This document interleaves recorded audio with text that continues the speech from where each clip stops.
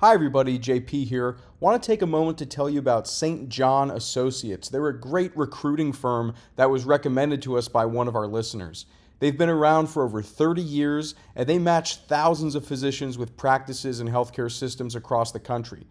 They have an experienced team that works in all specialties, including neurosurgery and orthopedic spine surgery, and they have close connections with employers across the country.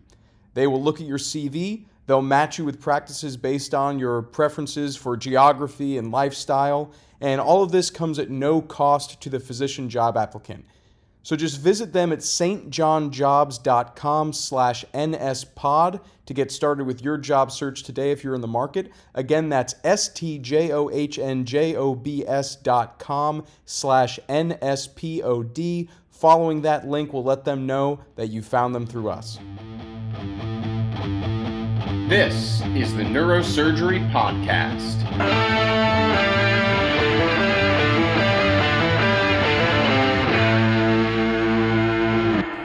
Welcome back to the Neurosurgery Podcast. Sitting down with a longtime friend of the show, a friend of myself and Dr. Wang, Dr. Ken Crandall, spine surgeon at University of Maryland. Sitting together in person at the CNS meeting here in San Francisco, where, interestingly, one of the many splendid guest speakers was Fly Girl, the vaunted and now very prominent on social media former combat pilot, who gave a very inspiring speech, toward the end of which she asked everyone in the audience to raise a hand if any of the attendees were pilots. Some hands went up. It's somewhat of a popular hobby among physicians and surgeons. And then she made the observation that doctors, surgeons often make horrible pilots. And she said, you know what? You guys are great at surgery. I'm great at what I do. Why don't we both just stick to our lanes and everybody can get home safe at the end of the day? And I immediately laughed to myself because Ken here, I've known for a long time, is a pilot. He was a pilot before medicine. I think your dad's a pilot, right? Everybody in your family? No, nobody's a pilot in my family, actually. I wanted to, when I was in high school, I wanted to be an Air Force pilot. And I thought I wanted to go to the Air Force Academy. And so I got involved in a volunteer organization called the Civil Air Patrol, which is an organization that's part of the Air Force that does a lot of search and rescue and disaster relief, and they have a youth program as well, which I was involved in back then, and they offer flight training. And so I actually controlled an airplane before I ever controlled a car. I think I took my first lesson at the age of 13 or 14. Wow. So, and then I got my pilot's license when I was 18, and I've just been sort of a recreational general aviation pilot since then. I don't have a ton of hours, but it's something that I enjoy doing. But I've really been, sort of an aviation enthusiast, my entire life. Yeah, that's really interesting. I found you the other day after that speech, and I was laughing about it, and I said, haha, Ken, see, she thinks you shouldn't be flying. And you immediately said, well, yeah, doctors make awful pilots, right? So what's the background? I don't want there? to create a blanket statement like that, but there is I don't even know what the statistic is or whatnot, but there is this general understanding that doctors die more often in airplanes. And it is true. There's been a lot of physicians that die in airplanes, and who knows, maybe it's because, physicians can afford airplanes, so they're flying more, they have more time and money to become a pilot, because getting a pilot's license is not inexpensive. But I've read an article before that talked about, sort of the reasoning behind it. And I think that there's several reasons. Number one, we make life and death decisions all the time, in our jobs. Yeah. And it's not to say that flying an airplane is different, but it seems almost on the surface like it's easier than doing brain surgery or spine surgery or heart surgery or something like that. So I think there's a little bit more complacency amongst physicians when they are flying an airplane, perhaps. Maybe they're willing to take more risks because we take risks in our job every day. On top of that, I think another main reason is because physicians, have the means to purchase, nice airplanes financially. They perhaps buy an airplane that is a little bit greater than their capabilities as a pilot. There's, higher performance aircraft out there that fly significantly faster than the planes that we learn how to fly on. And so you get your pilot's license, and then you go out and buy one of these higher performance aircraft. And, there's a big difference between cruising at, 120 knots and cruising at 170 knots. Things happen faster. You get to the airport faster. There's this term called getting behind the aircraft, which is, the aircraft is going faster than what you're able to do in terms of your cockpit resource management, in terms of communicating, navigating, and doing all the things that you need to do before you land.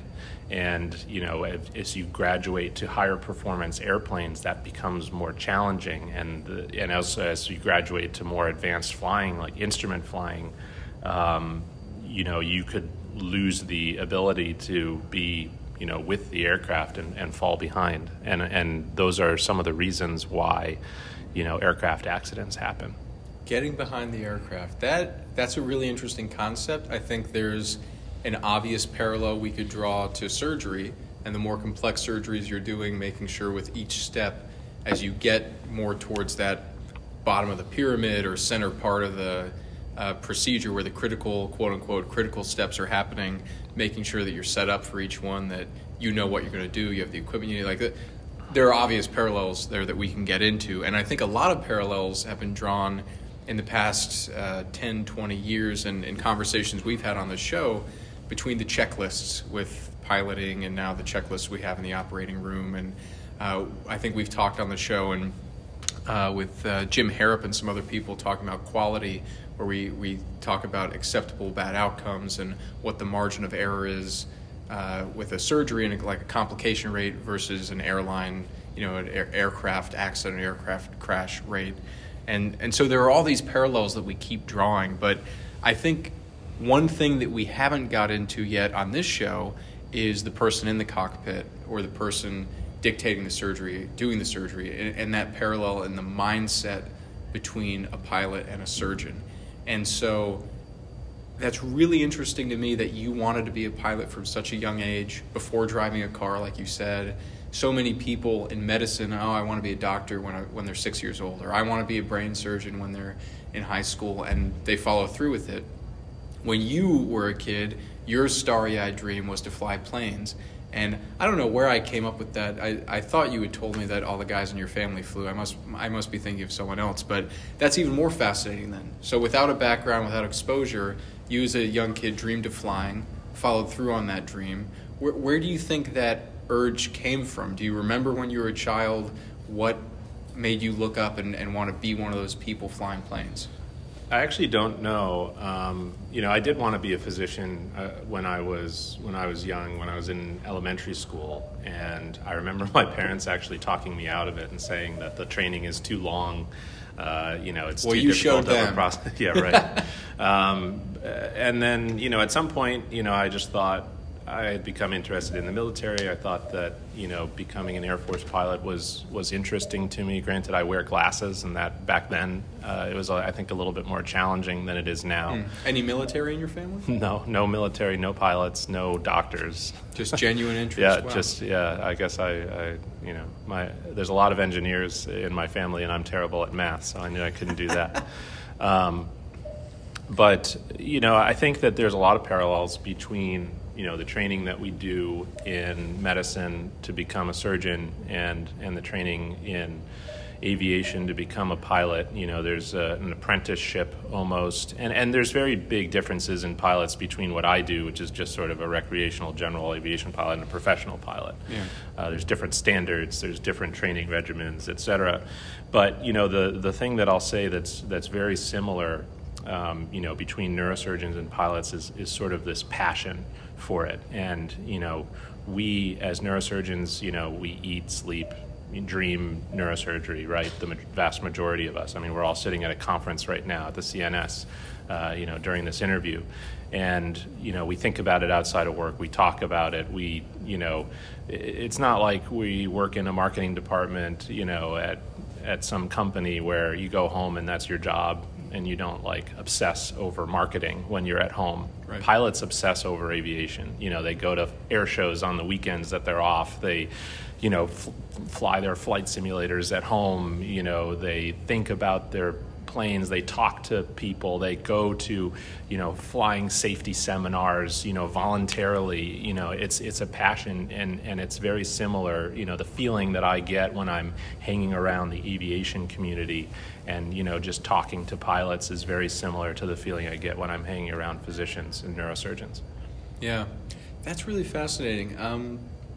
I wonder, because I have never flown a plane. I've never been involved in any of the training for that, but just from reading popular culture, reading a little bit of nonfiction about the process on the side, and perhaps you can disabuse me of any of these false ideas I have, but I have heard of, in the process of learning how to fly a plane, you do a stall, your first stall, where you go up and let the engine stall out, and it's, from what I've read, supposed to be kind of a rite of passage where you learn how to navigate that feeling of terror where the engine's off and then you have to get it going again. So what's the truth to that? All right, so we'll take a step back. So a stall is not where the engine goes off. Okay. A stall is actually where the wing loses lift.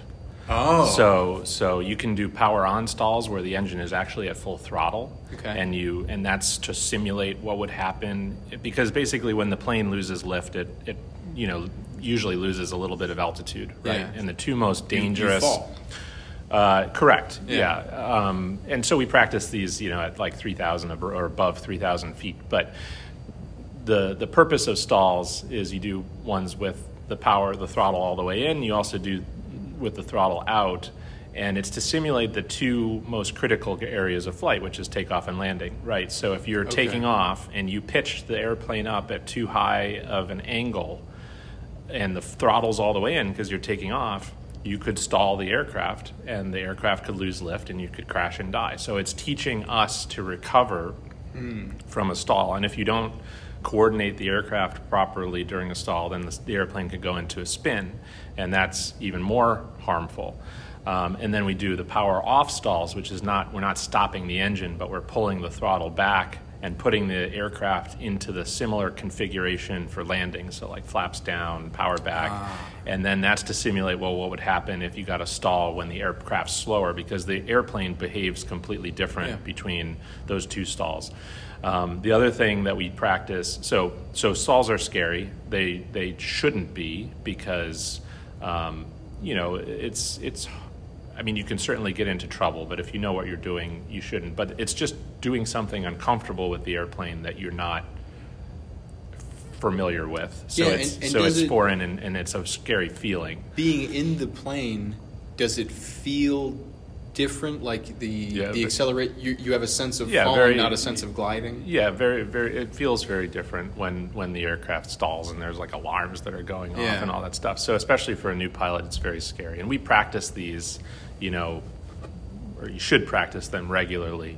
But we definitely do them, every couple of years we're required to go back up with an instructor, and you always do stalls and things like that. And the other thing that you were kind of alluding to, which is not truly a stall, but we practice, emergency landings due to an engine failure, where we throttle the air. We don't actually stop the engine because there'd be a risk that you may not be able to restart it.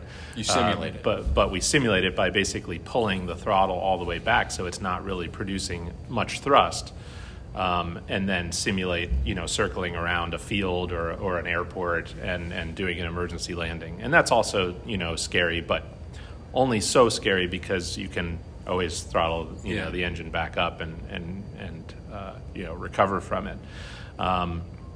But I think that's, the interesting, thing is that we don't really practice emergencies in medicine, and And to get back to talking a little bit about the checklist, which you mentioned earlier, every emergency, there's really only so many emergencies that can happen in an airplane.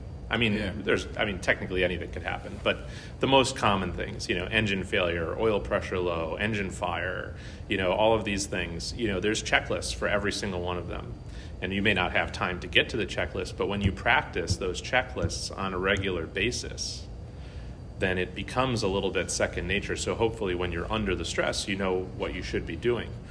But, we don't have a checklist necessarily for like a CSF leak or an esophageal injury. It's not like, we perf the esophagus during an ACDF and the nurse gets out the esophageal, perforation checklist and goes down the list of exactly, what should be done. So, I think that in aviation, things are arguably,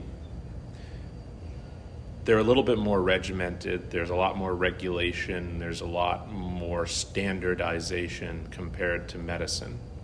And, everybody flies an airplane pretty much the same. The procedures are pretty much the same. I mean, there's a lot of factors that change, weather and, air traffic and different things like that. But in general, most people, take the plane off the same, most people land the same. Whereas if you give someone an L5S1 disc herniation, people will treat it differently, based on their training. So there's less standardization, I think. So there's no How I Do It articles for flying a plane? Not nearly as much, no. Yeah. No. That's really interesting to consider, because we often talk about how we want to have this sense of checklisting, and we want to have a sense of standardization insofar as we can. But as you point out, a plane is a plane, and people who fly professionally will fly the same sort of plane, or maybe a few different ones, but the cockpits are all set up the same. And you translate that to an operating room where your OR could be set up the same and you have your trays every day, but the patient you're working on is completely different. The anatomy can be completely different. Complex. And you can certainly, as you pointed out, get to the same place and treat the same pathology 12 different ways. Right. And have a good functional outcome. I wonder, though, I'm still thinking about this stall training and the training for the emergencies, because I think very common amongst all medical trainees, and in particular surgical trainees, and then we'll talk about neurosurgical trainees, but the first time you personally face an emergency, or you personally face a complication, and you're doing a surgery and then there's big red all of a sudden, and you freeze and you pucker and you worry, or you're on call as a junior resident and you pull up a scan and there's a massive subdural, or somebody's herniating, or somebody's not responding and you can't figure out why with your level of training and the studies you have thus far. So I wonder, this might be impossible for you to answer, but as you were going through training with your peers, did you notice any difference in your approach to these first-time emergencies because you had been through similar emergency training in your piloting? Or do you think you responded to everything just like other people who had never been through? No, I mean, I don't think, I'm not enough of a pilot to, I think, have it to the point where it had taken over how I face a problem or an issue. I'm not saying, are you the Iceman? Well, no, but if I was like a professional pilot and I had gone through, all the training that they do and, the rigorous, simulator training, we should talk about simulators as well, but, then maybe that would change who I am as a person and how I deal with problems. But I wasn't, anywhere near that advanced. I'm not anywhere near that advanced. So it didn't, change who I was. If anything, now who I am as a physician probably affects, what I am as a pilot. The one difference that I'll say, which is that if you make a mistake in the airplane, you die as well. Potentially, right? And I'm not trying to say that we as neurosurgeons are insensitive or we care less about our patients or causing complications because our life is not also at stake in the operating room. Right. But there's a different feeling, I think, when I'm flying an airplane, where, I know that if I make a mistake, that I could also die. And I can't quantify it, I can't explain it, but and maybe it's just because, I've spent way more time in the operating room also than in an airplane. Yeah. I only have a few hundred hours, in an airplane, whereas I have thousands of hours, in the operating room. So I'm more comfortable in the operating room. But still, I think for even a professional pilot, there's always that thought in the back of your mind that if you make a mistake in the airplane, that you could lose your own life in addition to the life of your passengers. Yeah, when I was a young child, I was terrified of flying. I was physically uncomfortable on planes. I didn't like the motion sense. I never enjoyed the loss of control, like just being a passenger. And unlike being in a car, the differences are obvious. You can't just step out and you can't see what they're doing up front, so you're really just blind to everything. And I was psychologically so uncomfortable with that whole scenario and the sense of danger until I got a little older. And for the sake of my pride, I won't say how old it took me to get more comfortable with this, but I had kind of a realization, and I had a moment of insight where I said, you know what? There's people up in the cockpit, and they also don't want to die. So just as you pointed out, it took me far too long and far too old of an age to realize, like, they also don't want to die. They have families to get home to. We're all in this together. Then they're going to do their best. So that's a very interesting aspect of it. You point out that there is skin in the game when you're piloting, and there's pride and livelihood and reputation and moral fiber in the game when we're operating, but no physical threat to ourselves.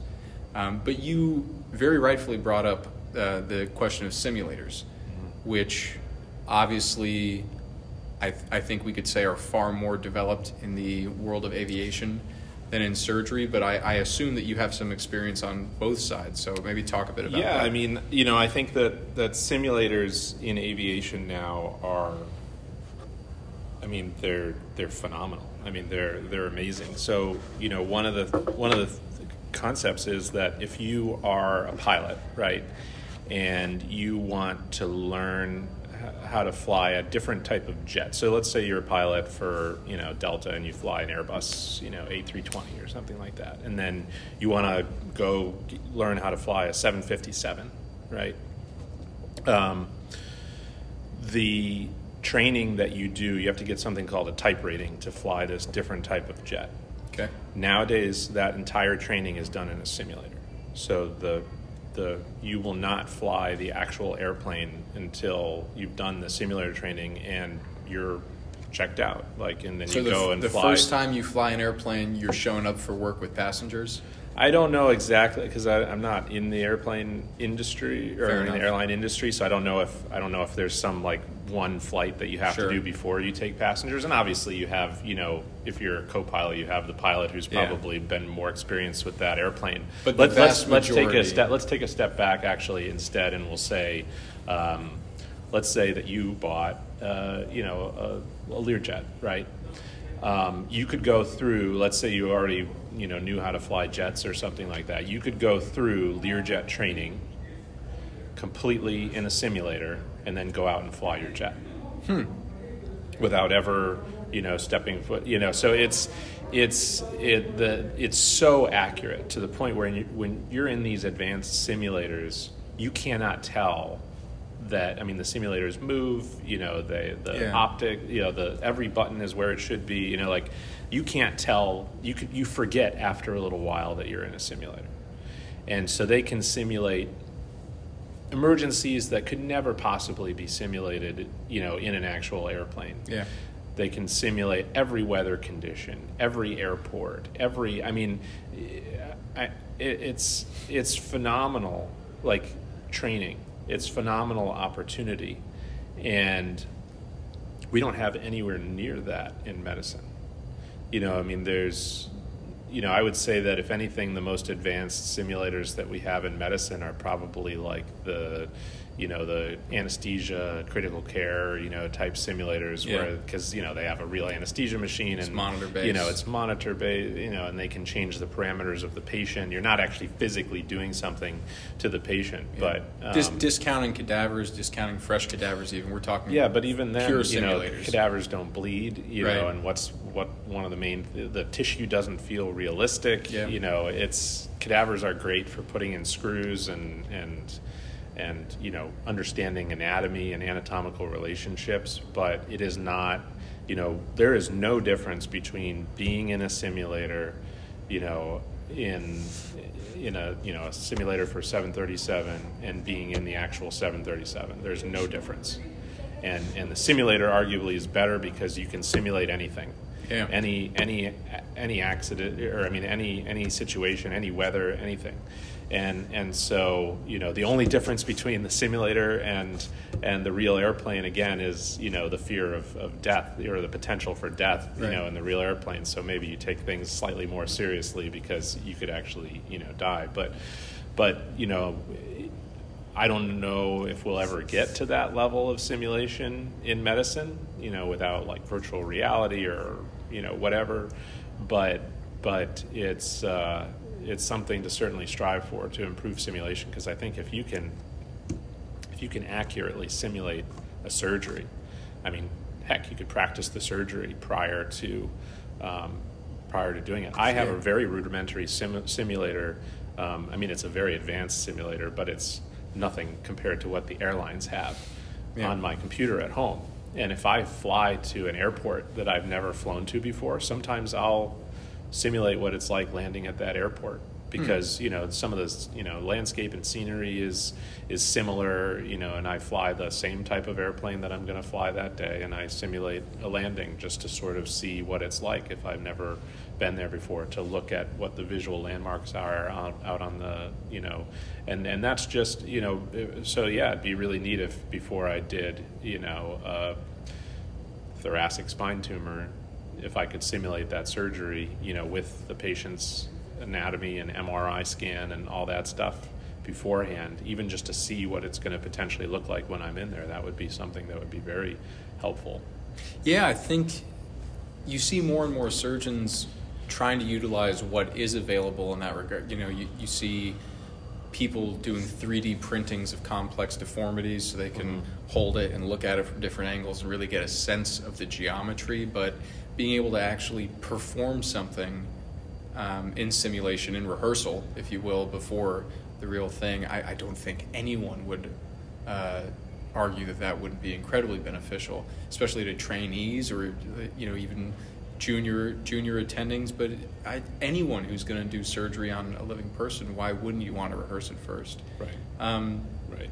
I do think it's also very interesting what you point out about the flight simulation, because you're right. If you take 100 hours of flight training in a simulator where you can say, here's 5 hours with these weather conditions, here's this emergency, that emergency, this emergency, that emergency, and compare that to if your training was just flying planes for long enough, you have to do so many hours to hit the probability of each emergency popping up or each weather condition popping up, right? And so much like in neurosurgery, the training is so long because what are the odds that you see this complication? What are the odds that you see that complication? A rare surgery. Yeah. If we do a transoral for a high cervical surgery, it's a big production. Everybody comes out of the woodwork, crowds in the room to look around because it doesn't happen frequently. Yeah.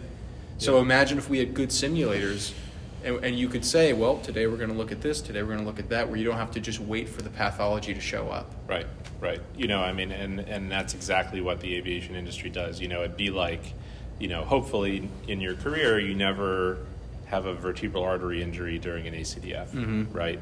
And, if that were to happen, you need to deal with it. Well, in a simulator, you could have a vertebral artery injury every day. Yeah. And you could learn how to treat it and how to fix it. And maybe if we had really advanced simulators, that's how surgical training would change, is that, you have to fix 5 vertebral artery injuries before you can be checked off on on ACDFs, and that's how the aviation industry works. Is there's certain checklists of accidents and emergencies that have to be completed before you can get checked off. It's just like practicing stalls. The airlines have you have to practice what happens if your rudder stops working, what happens if your left engine fails, what happens if your landing gear won't come down, and those are things that the airline pilots practice over and over and over again before they can get checked off to fly that type of airplane.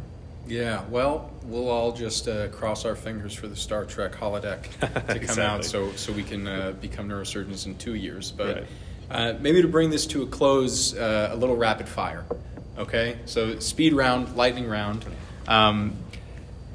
Neurosurgeon, physician, let's say middle-aged or older, gets bit by the bug, wants to start flying. Where do they start? Is there a book? Is there a video? What should people look into if they're a complete novice? So almost every flight school has a introductory program. Okay. So you just call up your local look at your local airport. Most airports have flight schools, and you just call them. They usually have an introductory offer where for $100 or $200 or whatever you go, they take you up. You get to control the airplane a little bit, and then they talk to you about what it takes to do flight lessons and go through the process of getting a pilot's license. And then, there's all sorts of different textbooks. Now YouTube is I learn about surgery on YouTube, but there's plenty of aviation channels out there, about that show, different piloting techniques and things of that nature. Okay. Hot take. Physician, never flown before, interested. Should physicians learn to fly? Yes, everybody who wants to learn to fly should learn to fly. It's a wonderful hobby. It's fascinating. It's fun. It keeps you on your toes. It teaches you different things, and anybody who's interested should certainly try. Okay. Best flying movie? Oh, man.